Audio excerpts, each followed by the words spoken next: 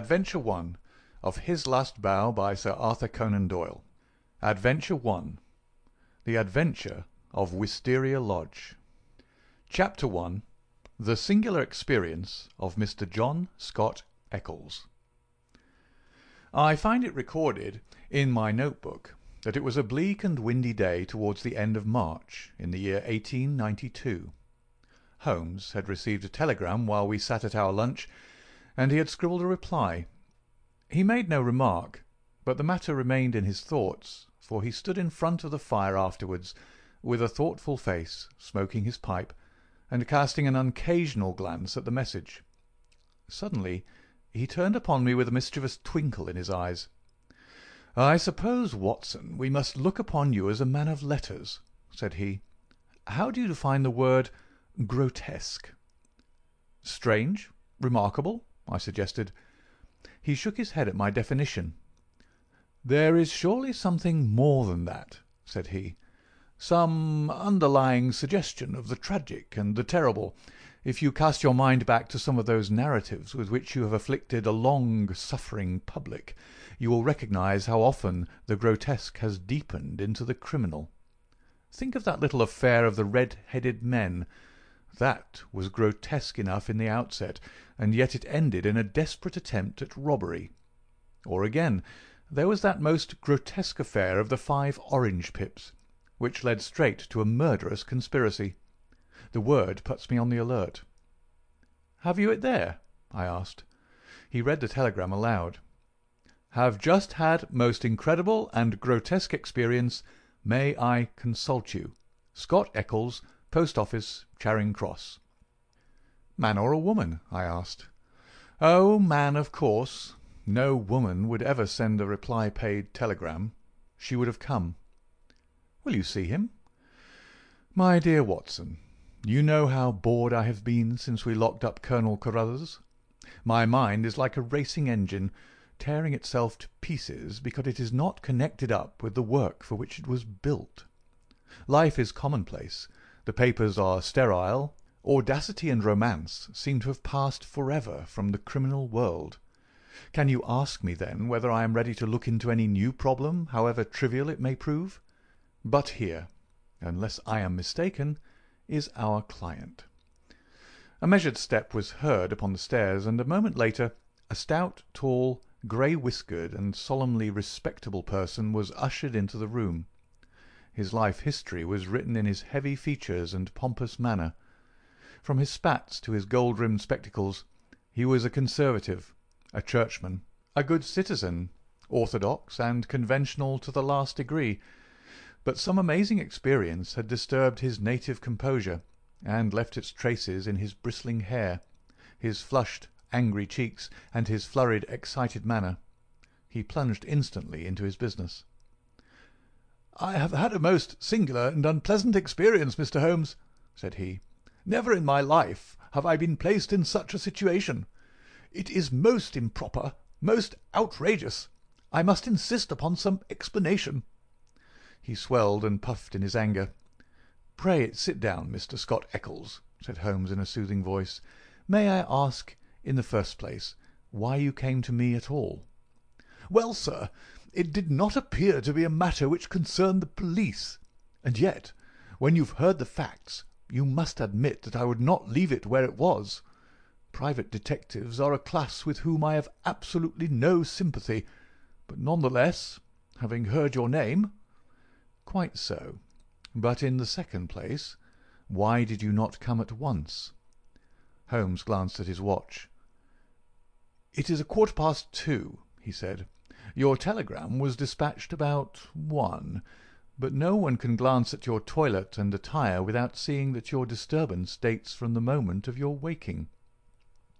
Our client smoothed down his unbrushed hair and felt his unshaven chin. "You are right, Mr. Holmes. I never gave a thought to my toilet. I was only too glad to get out of such a house.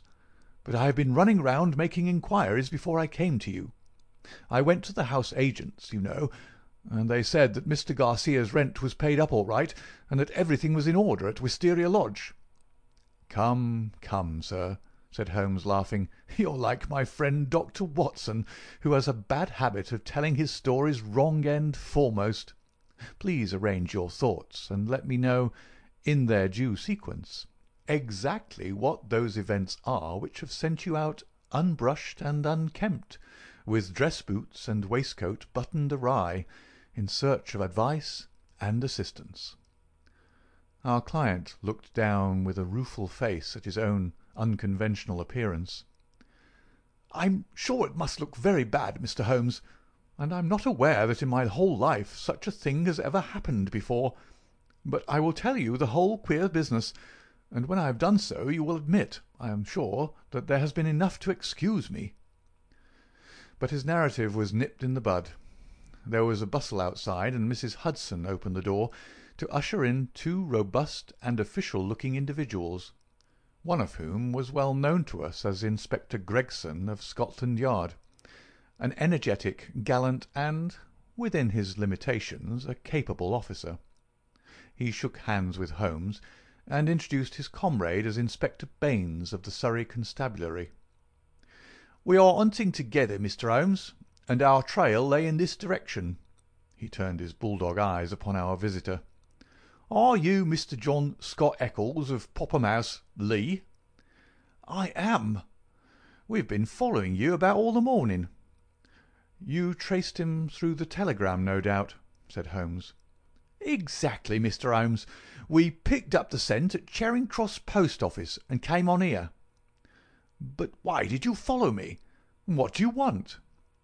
"We wish a statement, Mr. Scott Eccles, as to the events which led up to the death last night of Mr. Aloysius Garcia of Wisteria Lodge, near Esher." Our client had sat up with staring eyes, and every tinge of colour struck from his astonished face. "Dead? Did you say he was dead?" "Yes, sir, he's dead." "But how? An accident?" "Murder, if ever there was one upon earth." "Good God! This is awful. You don't mean that I'm suspected?" "A letter of yours was found in the dead man's pocket, and we know by it that you had planned to pass last night at his house." "So I did." "Oh, you did you?" Out came the official notebook. "Wait a bit, Gregson," said Sherlock Holmes. "All you desire is a plain statement, is it not?" "And it is my duty to warn Mr. Scott Eccles that it may be used against him." "Mr. Eccles was going to tell us about it when you entered the room, I think. Watson, a brandy and soda would do him no harm. Now, sir, I suggest that you take no notice of this addition to your audience, and that you proceed with your narrative exactly as you would have done had you never been interrupted." Our visitor had gulped off the brandy, and the colour had returned to his face. With a dubious glance at the inspector's notebook, he plunged at once into his extraordinary statement. "I am a bachelor," said he, "and, being of a sociable turn, I cultivate a large number of friends. Among these are the family of a retired brewer called Melville, living at Albemarle Mansion, Kensington. It was at his table that I met some weeks ago a young fellow named Garcia. He was, I understand, of Spanish descent, and connected in some way with the embassy. He spoke perfect English, was pleasing in his manners, and as good-looking a man as ever I saw in my life. In some way we struck up quite a friendship, this young fellow and I. He seemed to take a fancy to me from the first, and within 2 days of our meeting he came to see me at Lee. One thing led to another, and it ended in his inviting me out to spend a few days at his house, Wisteria Lodge, between Esher and Oxshott. Yesterday evening I went to Esher to fulfil this engagement. He had described his household to me before I went there. He lived with a faithful servant, a countryman of his own, who looked after all his needs. This fellow could speak English and did his housekeeping for him. Then there was a wonderful cook, he said, a half-breed whom he had picked up in his travels, who could serve an excellent dinner. I remember that he remarked what a queer household it was to find in the heart of Surrey, and that I agreed with him, though it has proved a good deal queerer than I thought. I drove to the place, about 2 miles on the south side of Esher. The house was a fair-sized one, standing back from the road with a curving drive which was banked with high evergreen shrubs. It was an old, tumble-down building in a crazy state of disrepair. When the trap pulled up on the grass-grown drive in front of the blotched and weather-stained door, I had doubts as to my wisdom in visiting a man whom I knew so slightly. He opened the door himself, however, and greeted me with a great show of cordiality. I was handed over to the manservant, a melancholy, swarthy individual, who led the way, my bag in his hand, to my bedroom. The whole place was depressing. Our dinner was tête-à-tête, and though my host did his best to be entertaining, his thoughts seemed to continually wander, and he talked so vaguely and wildly that I could hardly understand him. He continually drummed his fingers on the table, gnawed his nails, and gave other signs of nervous impatience. The dinner itself was neither well served nor well cooked, and the gloomy presence of the taciturn servant did not help to enliven us. I can assure you that many times in the course of the evening I wished that I could invent some excuse which would take me back to Lee. One thing comes back to my memory which may have a bearing upon the business that you two gentlemen are investigating. I thought nothing of it at the time. Near the end of dinner a note was handed in by the servant. I noticed that after my host had read it, he seemed even more distrait and strange than ever. He gave up all pretence at conversation and sat smoking endless cigarettes, lost in his own thoughts. But he made no remark as to the contents. About 11 I was glad to go to bed. Some time later Garcia looked in at my door. The room was dark at the time, and asked me if I had rung. I said I had not. He apologized for having disturbed me so late, saying that it was nearly 1 o'clock. I dropped off after this and slept soundly all night. And now I come to the amazing part of my tale. When I woke it was broad daylight. I glanced at my watch, and the time was nearly 9. I had particularly asked to be called at 8, so I was very much astonished at this forgetfulness. I sprang up and rang for the servant. There was no response. I rang again and again, with the same result. Then I came to the conclusion that the bell was out of order. I huddled on my clothes and hurried downstairs in an exceedingly bad temper to order some hot water. You can imagine my surprise when I found that there was no one there. I shouted in the hall. There was no answer. Then I ran from room to room. All were deserted. My host had shown me which was his bedroom the night before, so I knocked at the door. No reply.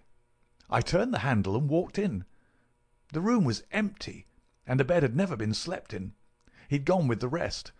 The foreign host, the foreign footman, the foreign cook, all had vanished in the night. There was the end of my visit to Wisteria Lodge. Sherlock Holmes was rubbing his hands and chuckling as he added this bizarre incident to his collection of strange episodes. "Your experience is, so far as I know, perfectly unique," said he. "May I ask, sir, what you did then?" "I was furious. My first idea was that I had been the victim of some absurd practical joke. I packed my things, banged the hall door behind me, and set off for Esher with my bag in my hand. I called at Allen Brothers, the chief land agents in the village, and found that it was from this firm that the villa had been rented. It struck me that the whole proceeding could hardly be for the purpose of making a fool of me, and that the main object must be to get out of the rent. It is late in March, so quarter day is at hand. But this theory would not work. The agent was obliged to me for my warning, but told me that the rent had been paid in advance. Then I made my way to town and called at the Spanish Embassy. The man was unknown there. After this I went to see Melville, at whose house I had first met Garcia, but I found that he really knew rather less about him than I did. Finally, when I got your reply to my wire, I came out to you, since I gather that you are a person who gives advice in difficult cases. But now, Mr. Inspector, I understand from what you said when you entered the room that you can carry the story on, and that some tragedy had occurred. I can assure you that every word I have said is the truth, and that, outside of what I have told you, I know absolutely nothing about the fate of this man. My only desire is to help the law in every possible way." "I'm sure of it, Mr. Scott Eccles, I'm sure of it," said Inspector Gregson in a very amiable tone.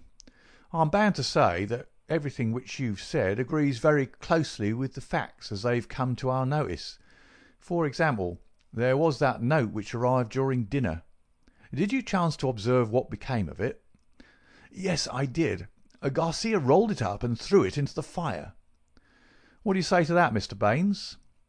The country detective was a stout, puffy, red man whose face was only redeemed from grossness by two extraordinarily bright eyes, almost hidden behind the heavy creases of cheek and brow. With a slow smile he drew a folded and discoloured scrap of paper from his pocket. "It was a dog grate, Mr. Holmes, and he overpitched it. I've picked this out, unburned from the back of it." Holmes smiled his appreciation.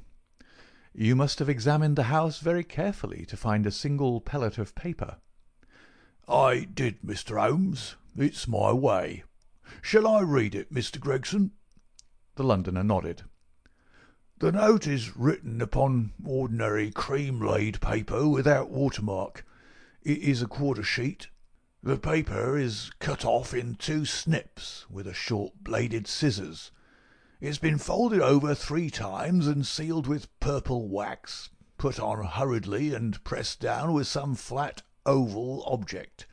It is addressed to Mr. Garcia, Wisteria Lodge.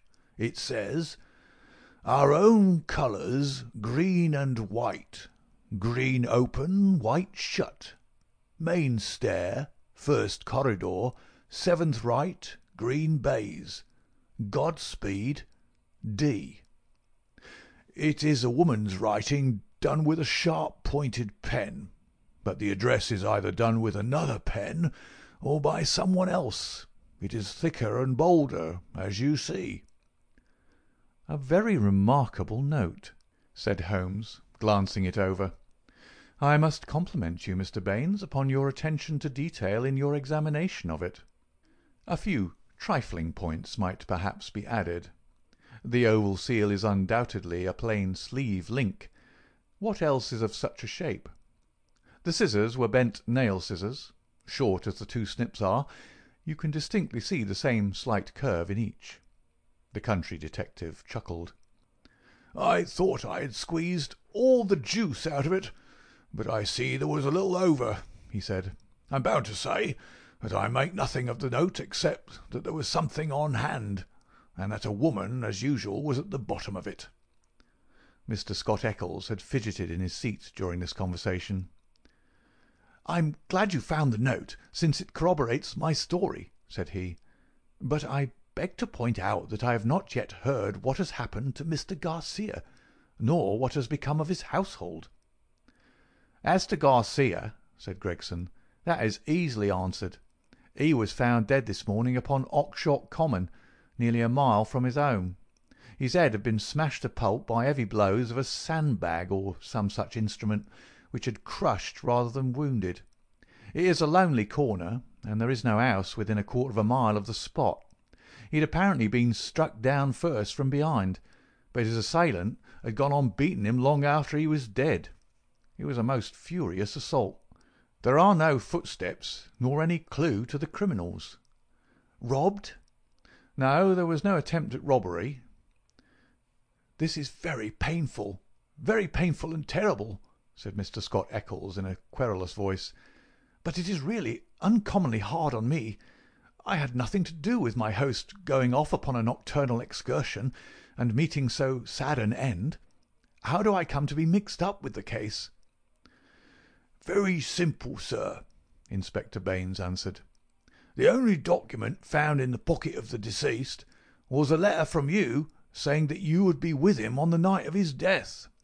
It was the envelope of this letter which gave us the dead man's name and address. It was after 9 this morning when we reached his house and found neither you nor anyone else inside it.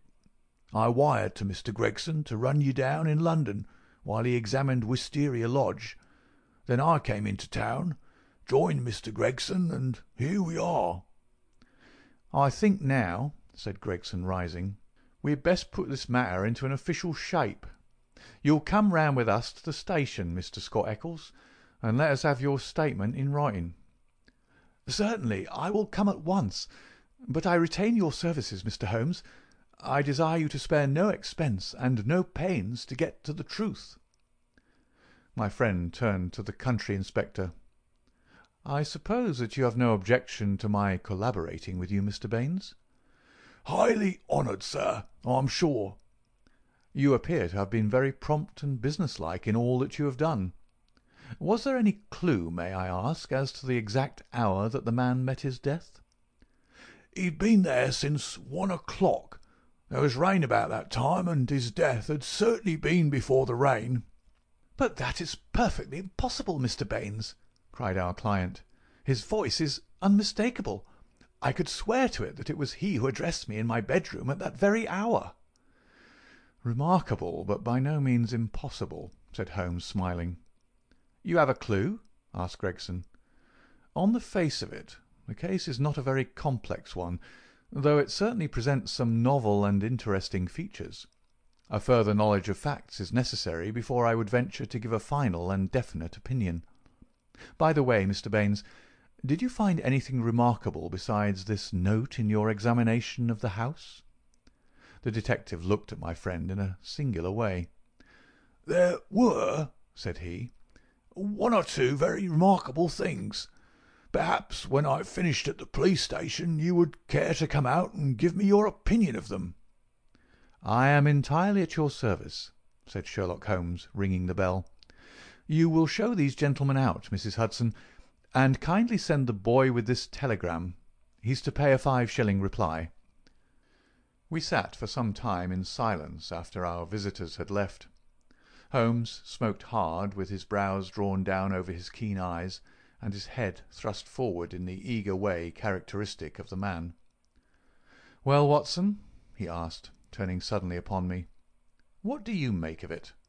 "I can make nothing of this mystification of Scott Eccles."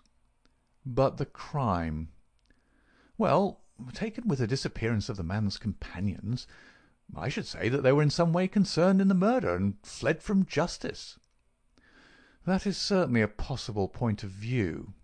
On the face of it, you must admit, however, that it is very strange that his 2 servants should have been in a conspiracy against him and should have attacked him on the one night when he had a guest. They had him alone at their mercy every other night in the week." "Then why did they fly?" "Quite so. Why did they fly? There is a big fact.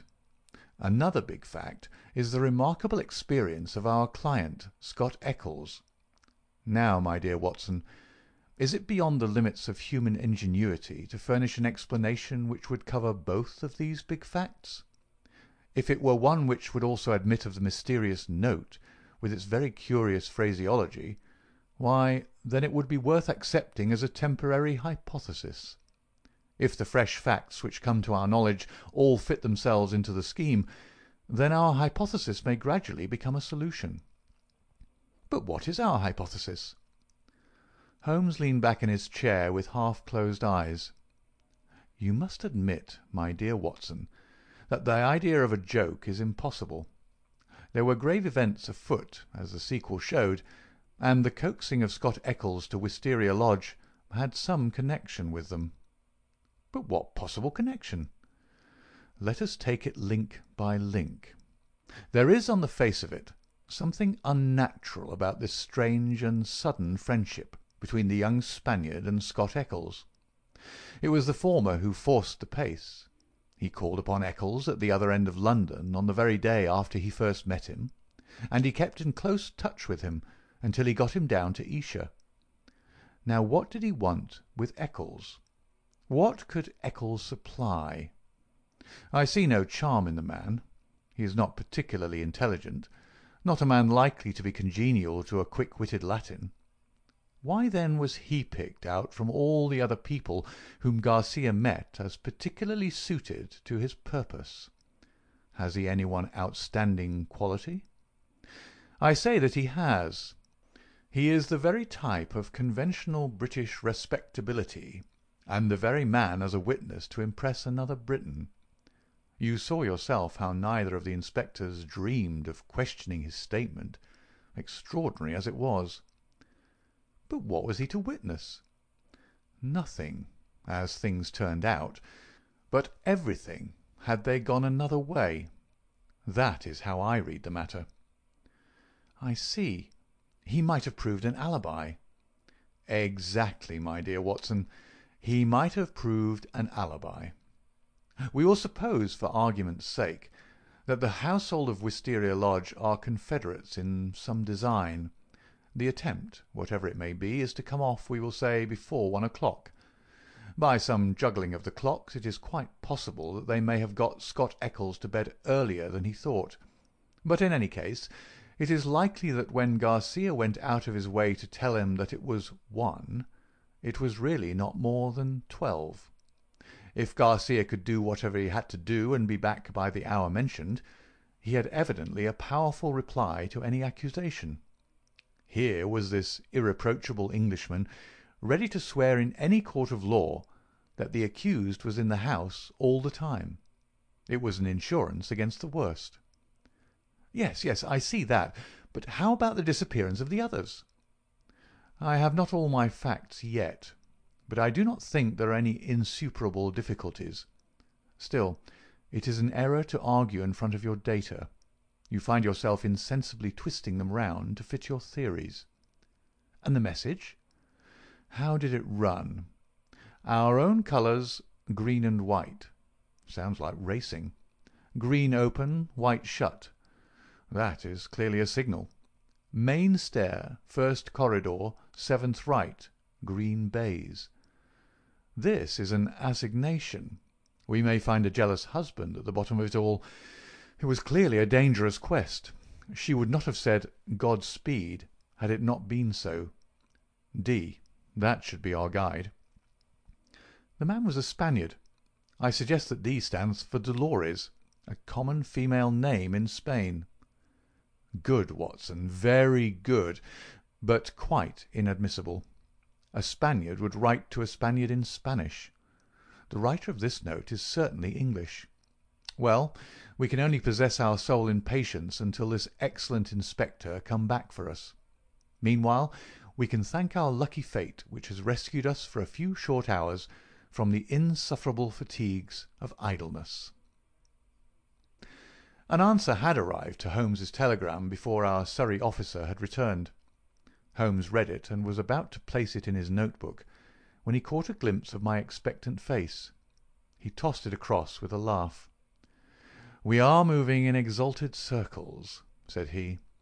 The telegram was a list of names and addresses. Lord Harringby, the Dingle, Sir George Folliot, Oxshott Towers, Mr. Hines, J.P., Purdley Place, Mr. James Baker Williams, Forton Old Hall, Mr. Henderson, High Gable, Reverend Joshua Stone, Nether Walsling.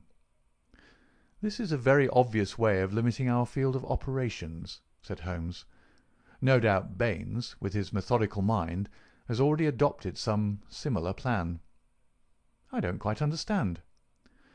"Well, my dear fellow, we have already arrived at the conclusion that the message received by Garcia at dinner was an appointment or an assignation. Now, if the obvious reading of it is correct, and in order to keep the tryst one has to ascend a main stair and seek the 7th door in a corridor, it is perfectly clear that the house is a very large one. It is equally certain that this house cannot be more than a mile or two from Oxshott, since Garcia was walking in that direction and hoped, according to my reading of the facts, to be back in Wisteria Lodge in time to avail himself of an alibi which would only be valid up to 1 o'clock. As the number of large houses close to Oxshott must be limited, I adopted the obvious method of sending to the agents mentioned by Scott Eccles and obtaining a list of them. Here they are in this telegram. and the other end of our tangled skein must lie among them. It was nearly 6 o'clock before we found ourselves in the pretty Surrey village of Esher, with Inspector Baines as our companion. Holmes and I had taken things for the night and found comfortable quarters at the Bull. Finally we set out in the company of the detective on our visit to Wisteria Lodge. It was a cold, dark March evening, with a sharp wind and the fine rain beating upon our faces. A fit setting for the wild common over which our road passed, and the tragic goal to which it led us. End of chapter 1.